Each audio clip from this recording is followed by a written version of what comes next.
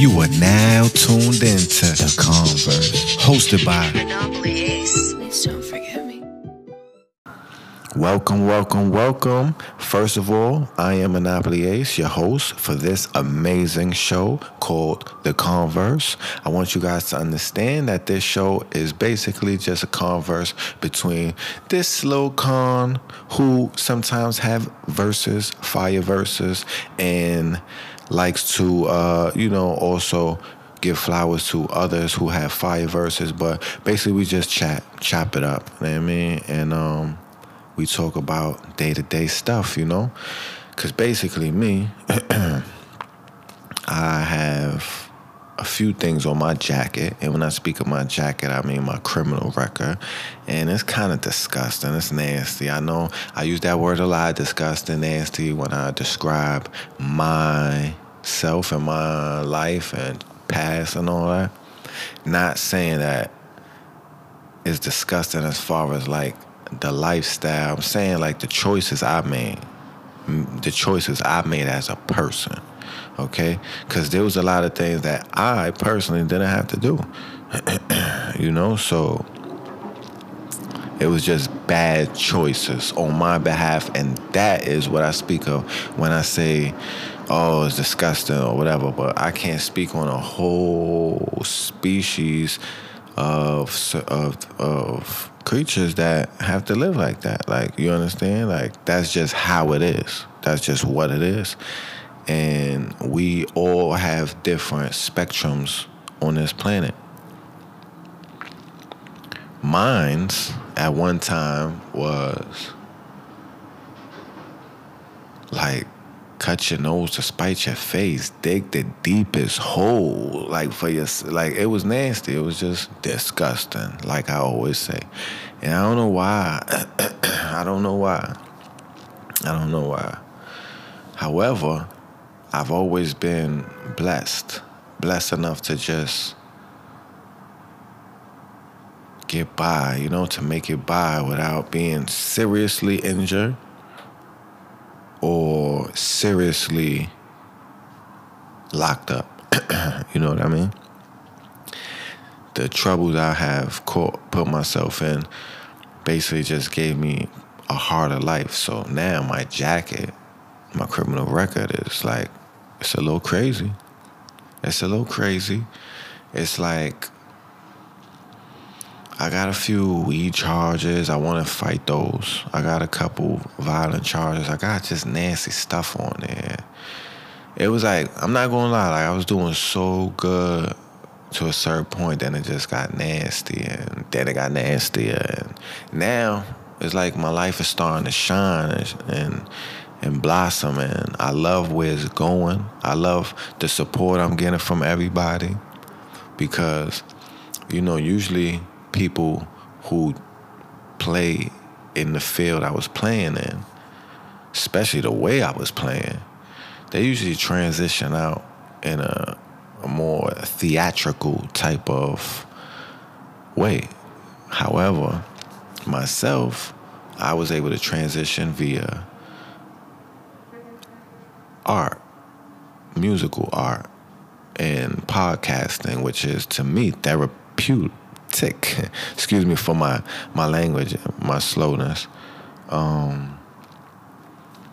yes, I'm blessed to actually really be here, because I remember there was a time when I was younger, much younger. My baby mom was pregnant with my second child, which is Sincere, right? She was pregnant with my son, my only son that I know about, my only son. And he was in the belly. So Lyric was in a stroller, and Ayana was in a stroller as well. We had a stroller. We'll sit her on top with a right there. Or if she want to go to sleep, we'll put her in a basket. But we was the parents that was like always together. Like, it was me and her rocking out. So one thing we did every single day, when I say every day, I mean every single day, we used to go downtown, right? So this was before people were creating content on their phones and all that, having to do that every day. This was me going downtown to all of the record labels. I used to go to Bad Boy, Universal, Bad Boy when it was there, you know what I mean? Universal and Def Jam. Def Jam had Rockefeller in there. So Def Jam kind of was the building I always was at, because Def Jam was the building that had the most people coming in and out of. So boom, I go to Def Jam. I mean, not the new Def Jam neither. The one when the entrance was in the back. And Hove had the powder blue, not the powder blue, the whatever that color blue is, Maybach. All right. So we used to go downtown every day. Me and my baby moms and her daughter, who is my first, way into fatherhood, Ayana. We not going to discredit Yanni. That's my baby. But, she's older. And we kind of messed that one up with that. We, not the child. She's amazing. She's, the best one as far as mannerism and stuff like that. We raised her good. But we messed up with... We lied to her. We tried to tell her I was her dad. I don't know why I did that. I guess that was my suckerness. You know what I mean? Still digging holes and cut my nose to spite my face, putting myself in situations I don't have to be in just because, right? Thinking I'm hurting somebody else. You know what I mean? Just dumb Anthony stuff, you know what I mean? People would say Anthony's world. Anthony gets in Anthony's world, and yeah, but anyway, so Ayana, amazing, beautiful, beautiful, beautiful person. Her soul's amazing. That is actually the first child who brought me into fatherhood. She showed me how to be a father to my children. So it was me, my baby moms, Lyric, Ayana.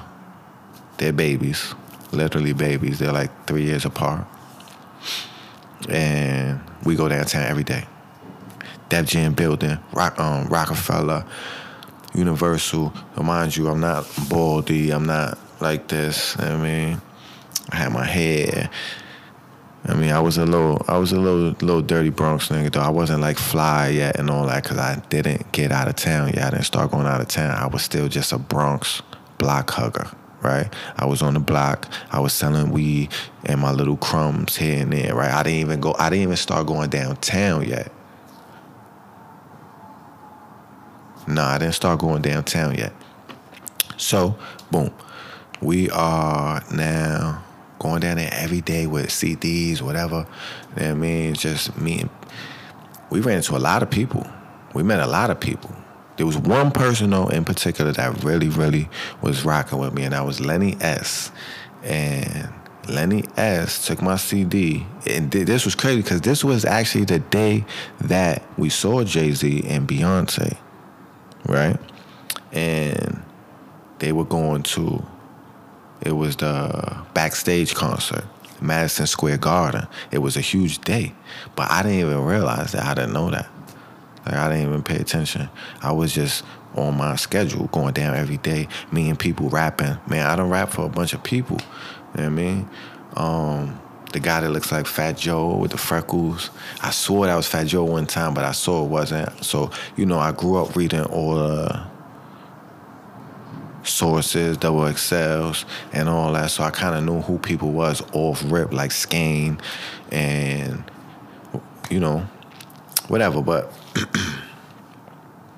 man, this was good times. Anyway, so Lenny S. had a great liking in my situation. He came back down and said, yo, I like it. He came directly to me like he said he would. That was the most honorable thing. So at this time, everything was cool, man. Everything respectable, boom, everything's going on.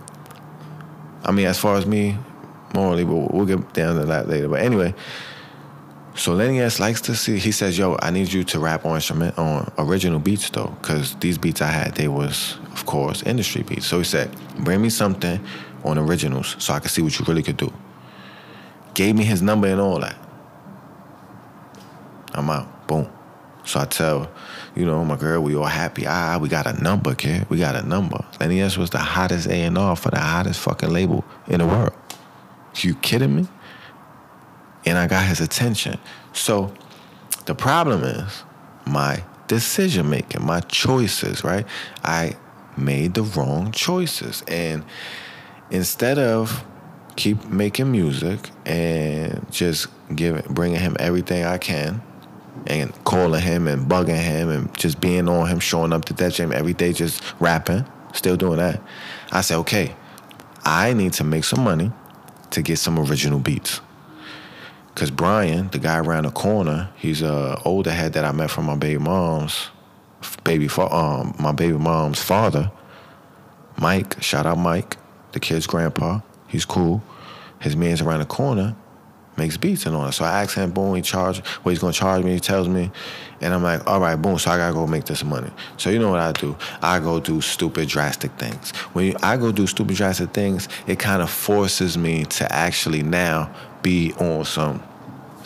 You know what I mean? I even get myself kicked out of the place I was staying because somebody heard me beefing with somebody, and then they told the grandma, and the grandma said, oh, nah, we can't have that here, You know what I mean? This ain't the Wild Wild West. We don't need all that. And I respected it, so that's how I found myself out of town. Again, linking up with Stick.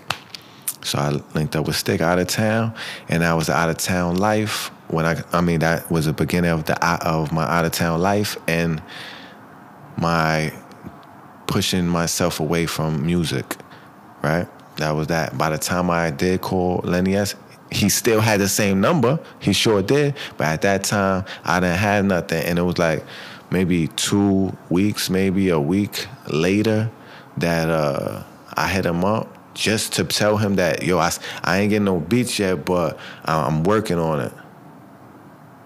He's like, so why did you call me? Like, it type shit. Like, it was just funny. And so I never called him again, boom. Because after that, my life got crazy. It was the beginning of my out-of-town life.